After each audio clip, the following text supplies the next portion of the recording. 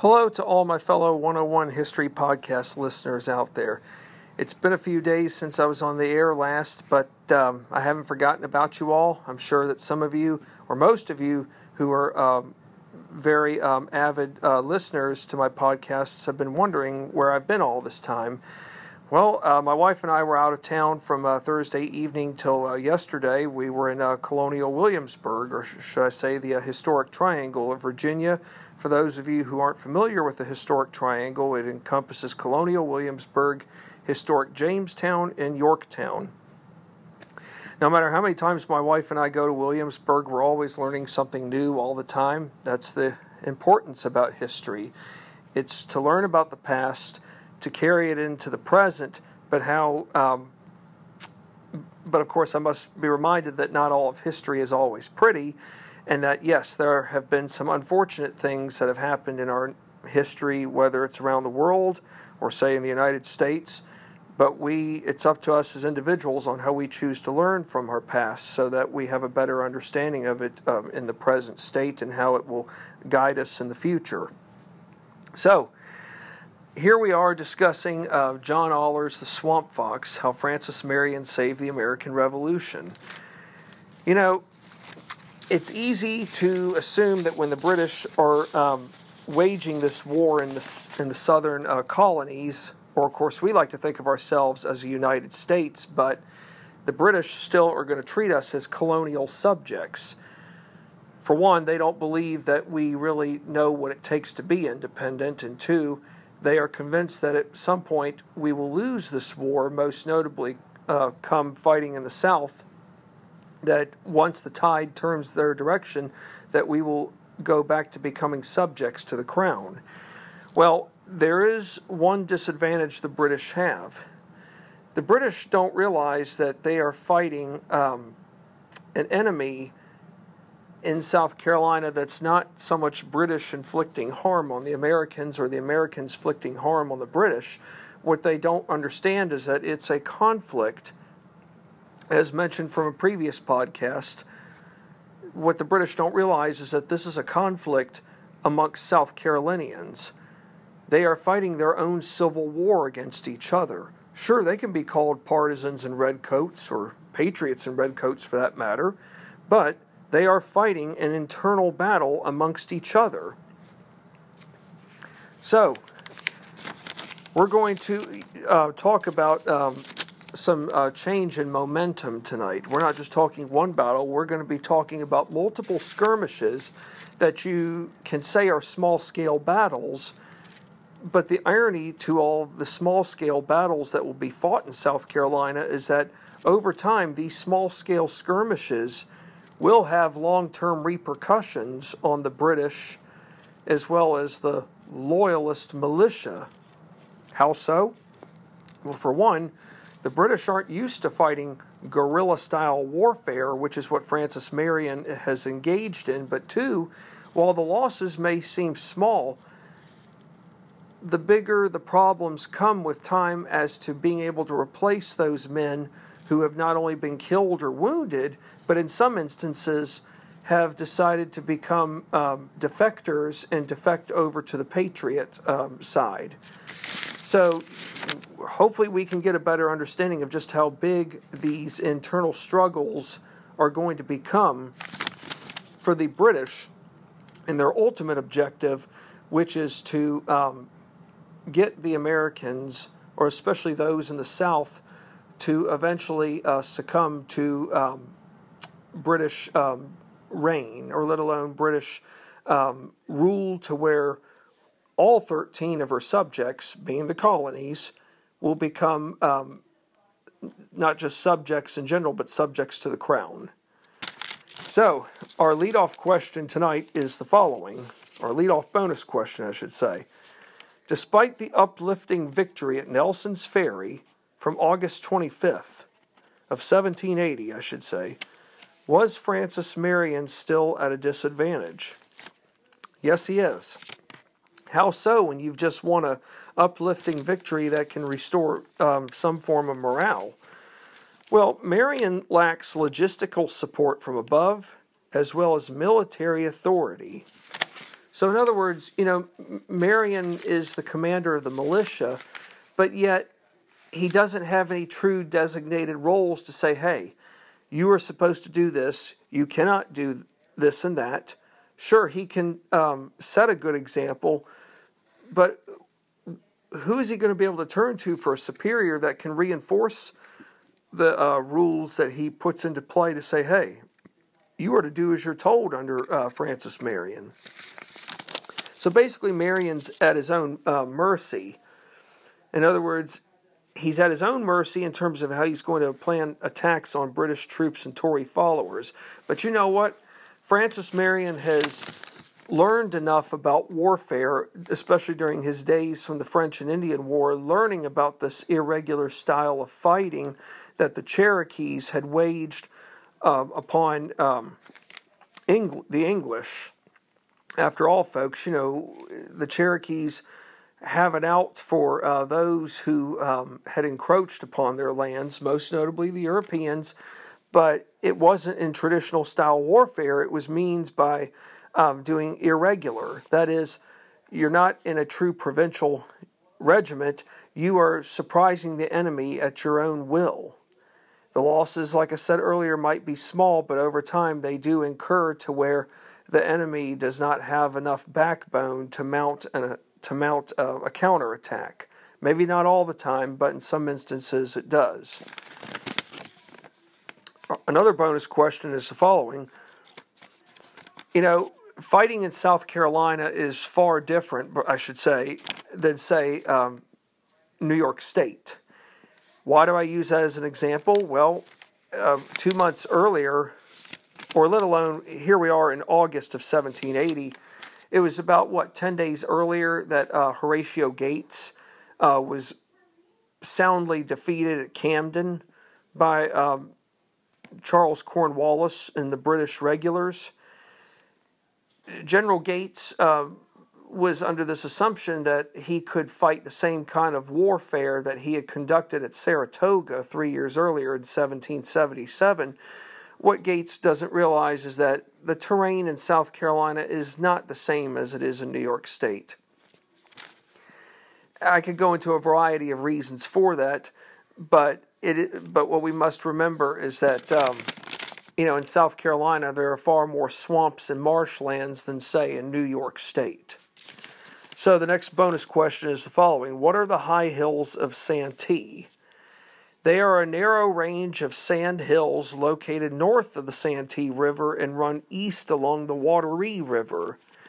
This area was a haven during the summer when it came to escaping the oppressive heat and malaria. Well, South Carolina summers are very brutal. Well, Virginia summers are too, but I can't imagine living in South Carolina at this time and dealing not only with just oppressive heat, but always that never-ending potential of contracting malaria.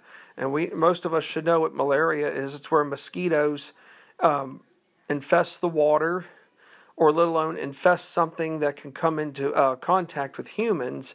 And once a human being contracts whatever it is that a mosquito or an insect has done, it leads to malaria and sadly can cause death. Now, between late August and early September of 1780, this is going to be a unique time, not just for one side, but for both sides fighting. That is, the British and the Tories, obviously being on the same page, but also for the rebels and the patriots. Both sides are on the move, but more so the British and the Tories. They're on the move looking to capture rebels and patriots along with Francis Marion.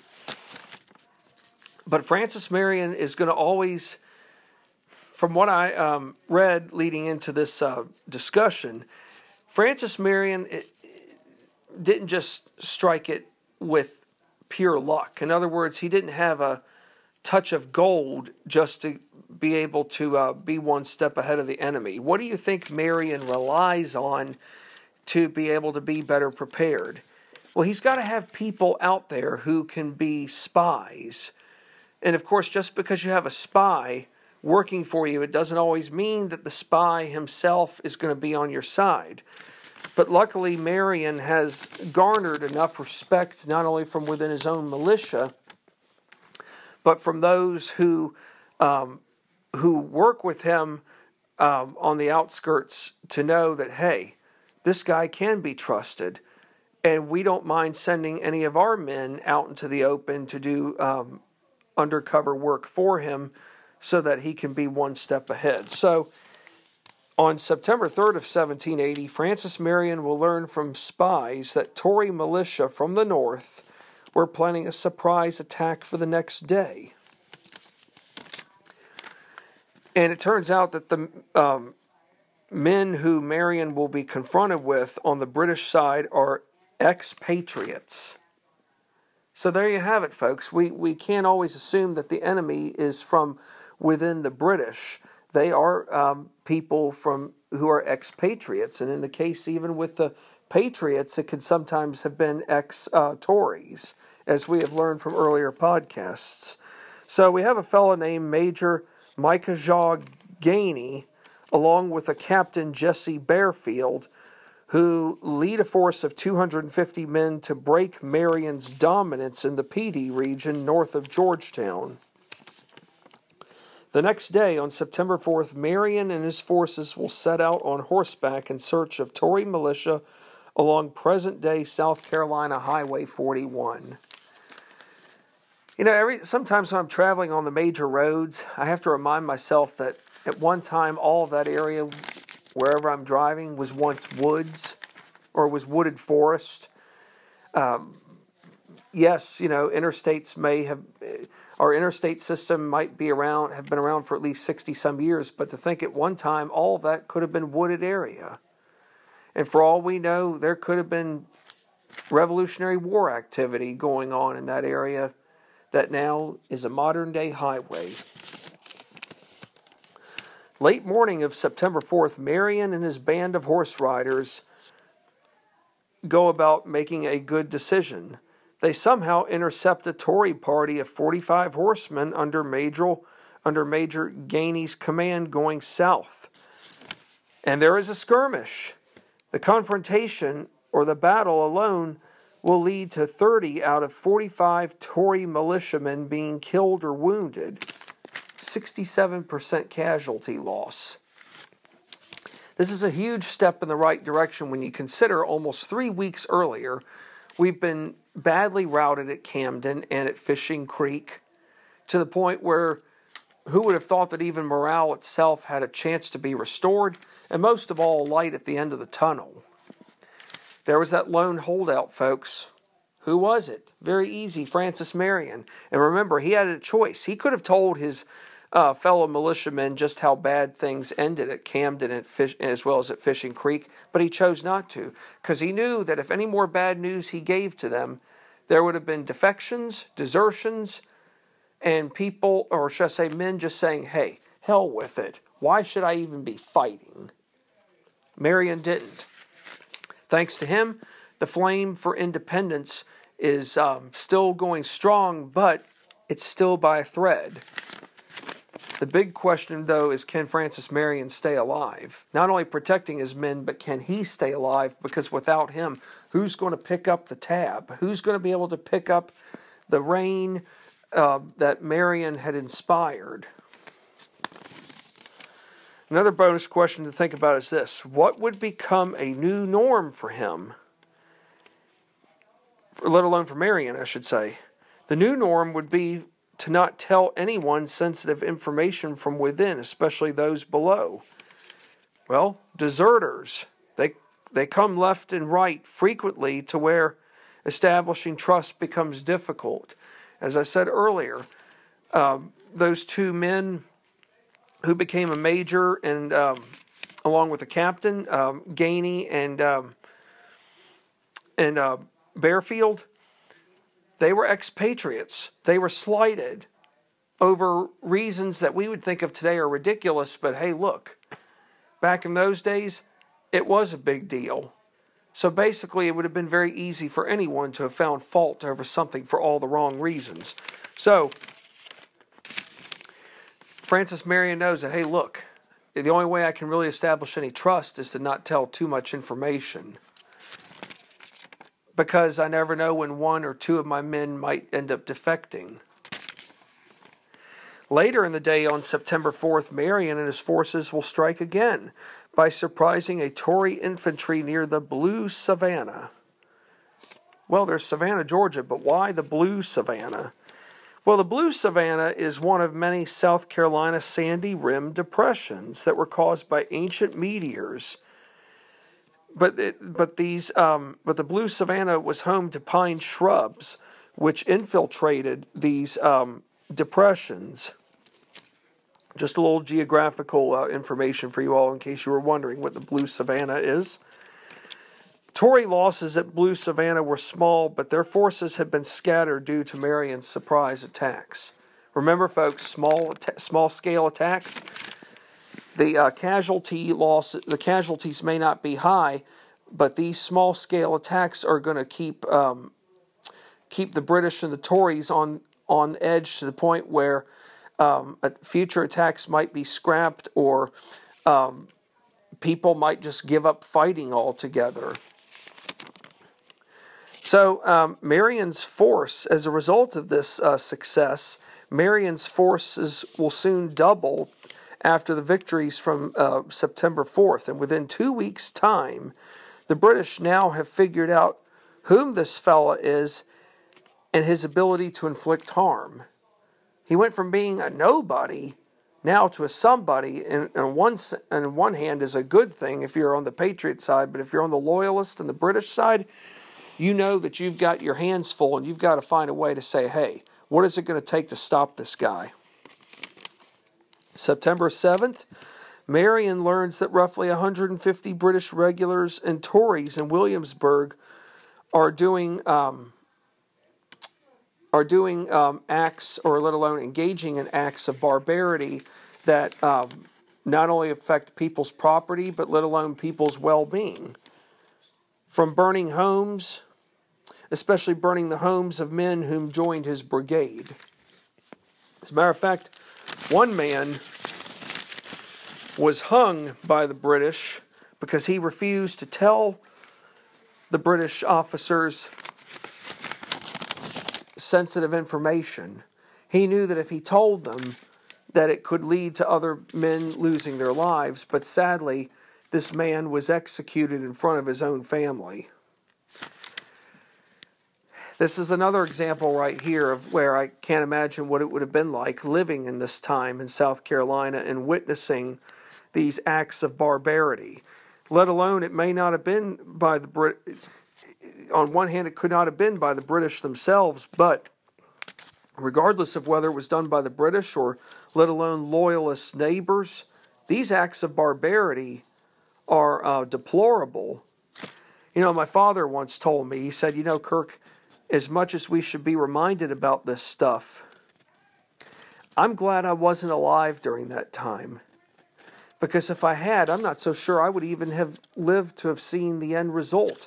That is, the Americans actually defeating the British once and for all, to where we actually won our independence from them on a battlefield. Yes, you could be safe on a battlefield.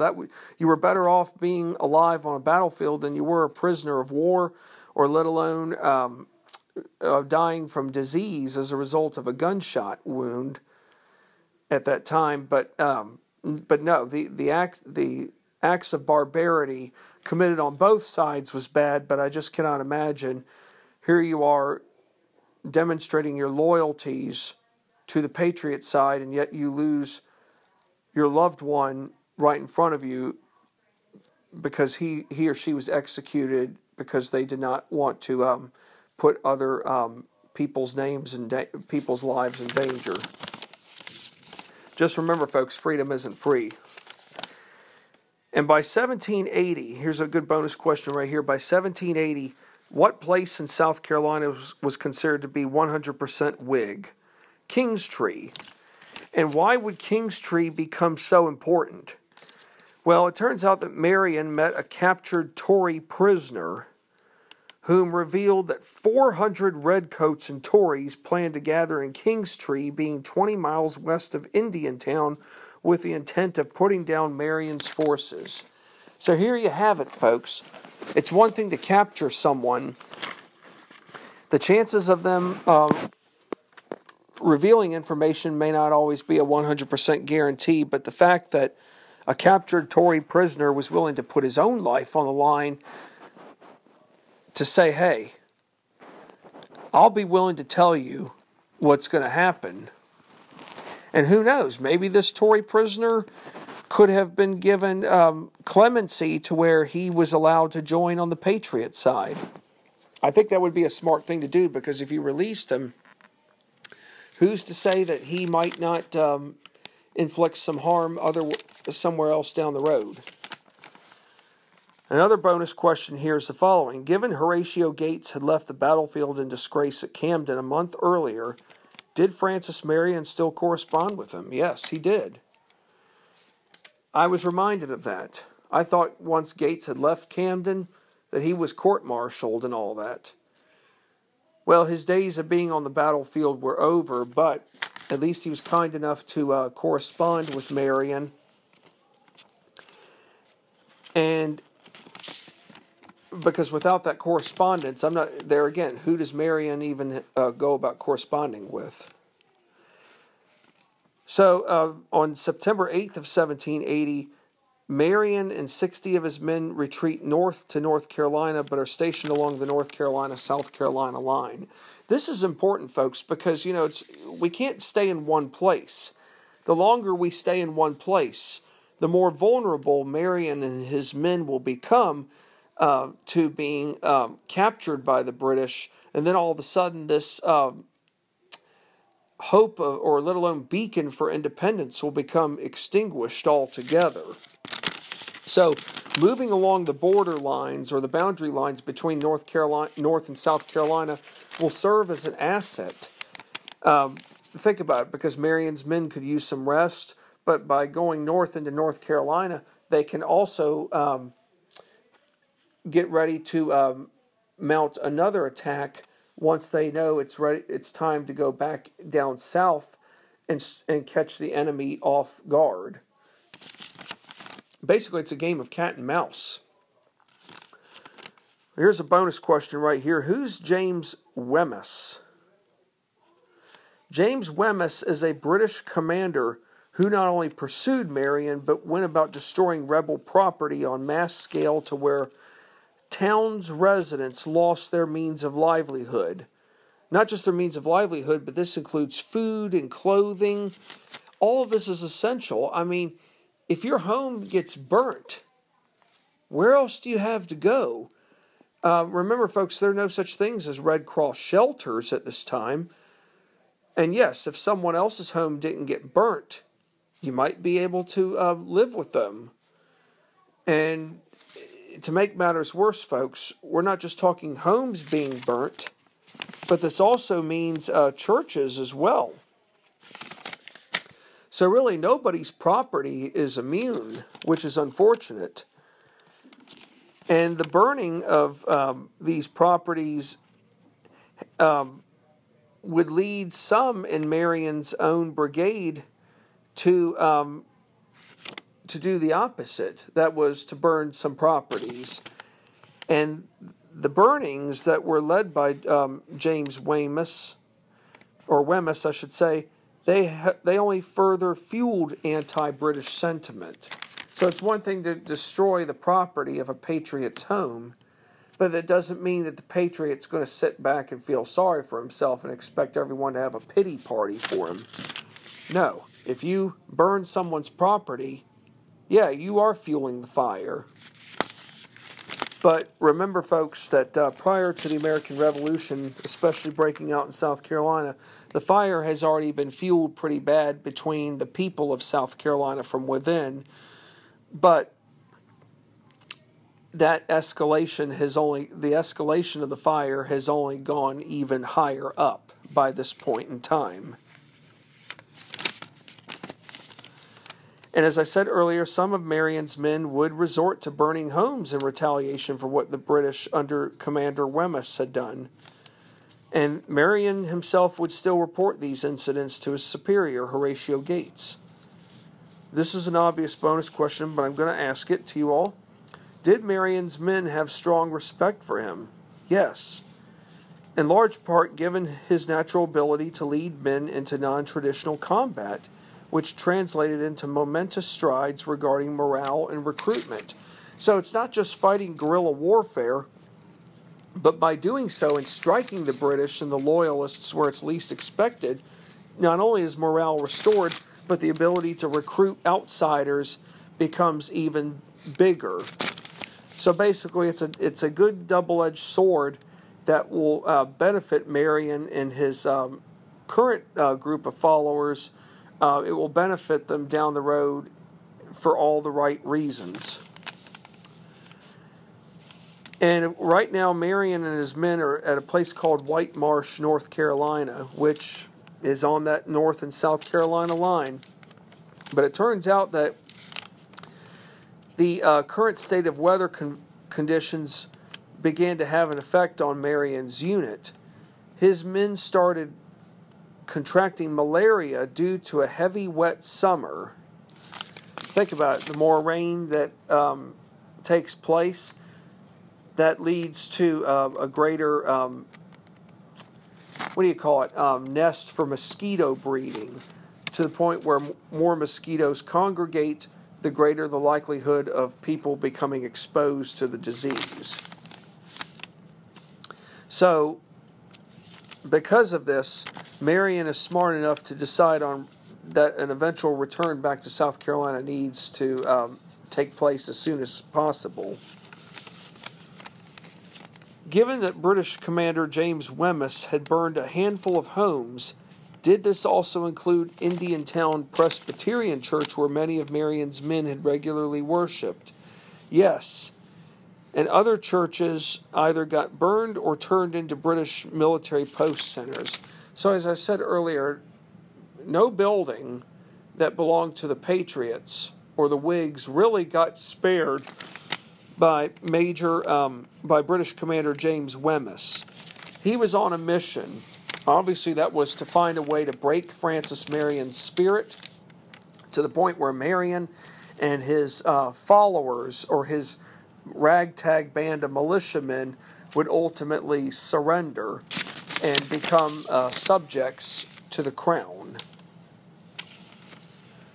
And on September 24th, Marion and his brigade officially left Great White Marsh, North Carolina, to return to South Carolina after a 2-week hiatus, or let alone an encampment. And believe it or not, they cover 50 miles in one day. You know, this day and time, you're lucky if you could cover maybe between 10 and 20 miles. But what is to Marion's advantage, folks?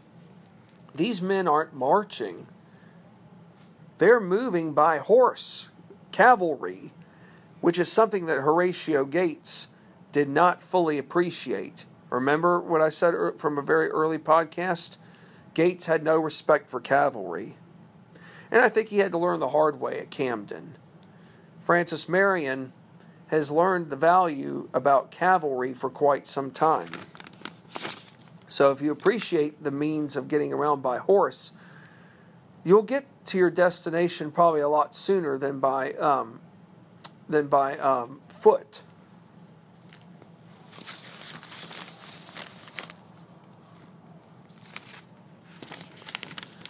After having arrived into Lynch's Creek on September 28th, what would become the next target for Marion and his band of militiamen? Well, there is a Tory militia encampment roughly 15 miles away at Dollard's Tavern on the bank of Black Mingo Creek. What's unique about Black Mingo Creek? Well, it turns out that Francis Marion himself knows a handful of prominent Tory families, knowing that they hailed from the St. James and St. Stephen's parishes, especially a fellow named John Ball, who was a rice planter whom Marion would go up against on the night of September 28th. You know, you would think that Marion would have it out for his neighbors, especially knowing that some of his neighbors don't even like him, given the side he has taken. Marion didn't take his neighbor's threat seriously to where he was looking for revenge. So there you have it, folks. Marion's not interested in an eye for an eye, tooth for a tooth. What he's more interested in is making sure that his personal freedoms, along with those who value what he stands for, are not encroached by a tyrant who lives 3,000 miles away, who is already imposing his will on subjects who already have vehemently made it be known that measures like the Stamp Act, where it was taxation without representation, to the Townshend duties, to the Tea Act, all of these measures being very, what we might think of today as unconstitutional because there was no proper representation, all in the name of infringing upon the colonists' independence, but independence that did not get fully acknowledged, all in the name of all in the name of not having any kind of proper representation. So that's what Marion wants, proper representation, but he does not want to be. He doesn't want to have anything take place or put into place without proper consent. Well, people of Massachusetts were ardent about that. Men like John Hancock, Paul Revere, Sam Adams. So, what I think should be, interested in, or let alone what I should mention that's interesting to point out is that many of the engagements in the southern states involved smaller numbers on both sides. You did have you had some, large battles, but there are a lot of engagements that are on a smaller scale, which is why there is guerrilla warfare style fighting. For example, at Black Mingo Creek, you would have about 47 Tories fighting Marion's unit of 70. And what happened here? Well, the Tories lost 16. They had 3 killed and 13 wounded versus Marion's men having 2 killed and 8 wounded. The victory at Black Mingo allowed Marion's forces to capture the Tory ammunition and horses. Captured Tories, believe it or not, went about taking an oath of allegiance to Marion and his brigade. So I think there's an easy ultimatum now. Hey, look, if you get captured, you have 2 choices. I mean, you can either remain a prisoner or you can be on our side. On the other hand, when I think about that scenario, I often think of the soldiers in New York who were placed on prison ships. I learned while my wife and I were in Williamsburg that the higher-ranking officers on the American side who were prisoners spent time above. Those below were in the confines of the. They were relegated to the floors, the lowest level, where they endured horrendous treatment. And yet they were given 2 choices. You either remain as a prisoner of war, or you can take up arms with us, being the crown. Those men made the ultimate sacrifice, folks, by staying below to protect everyone else from above, who were not only fighting for their independence, but were also fighting for the nation's independence as a whole. And just know this, folks. Here's an important historical fact. Historians know that about at least 10 or 12,000 men died as a result of being prisoner of war. The vast majority of those men died in New York. It's one thing to die on a battlefield, but I just can't imagine dying as a prisoner of war. There is a book that I will eventually try to read down the road called Jersey Ships. And what that refers to is the campaign of 1776, where the British campaign of New York, and it encompasses parts of New Jersey where American soldiers were not only taken prisoner of war, but were relegated to the ships, where they died a very inhumane way. And it was a mini version of a Holocaust that we sadly knew from World War II time. Now, what made Marion's victory at Black Mingo significant? This was his third straight victory in September, which brought Tory activity in the South Carolina Low Country to a grinding halt. You know, we went from the middle of August to being annihilated at Camden as well as at Fishing Creek, or Fisher's Creek, I should say. And who would have thought that three, mid-level, not battles, but three mid-level skirmishes that in the eyes of many could be seen as lower tier engagements could somehow bring a huge sense of morale and confidence to the people of South Carolina who are on the right side, being that of the Patriots. But knowing that now we've got momentum on our side and the British don't even know how to respond back to this fella. This fella now seems to be one step ahead of them. It's not by pure luck. It's because Francis Marion knows how to move. He knows when to retreat. He knows when to go northward into North Carolina, but he knows when to come back south. He knows where to go at all angles to launch a strike. Not just strike, but multiple strikes to where the enemy will lose. It may not be the grandest number, but the enemy will lose smaller amounts over time to where the numbers add up against them, to where they probably realize that fighting long term may not get us the end results that we want.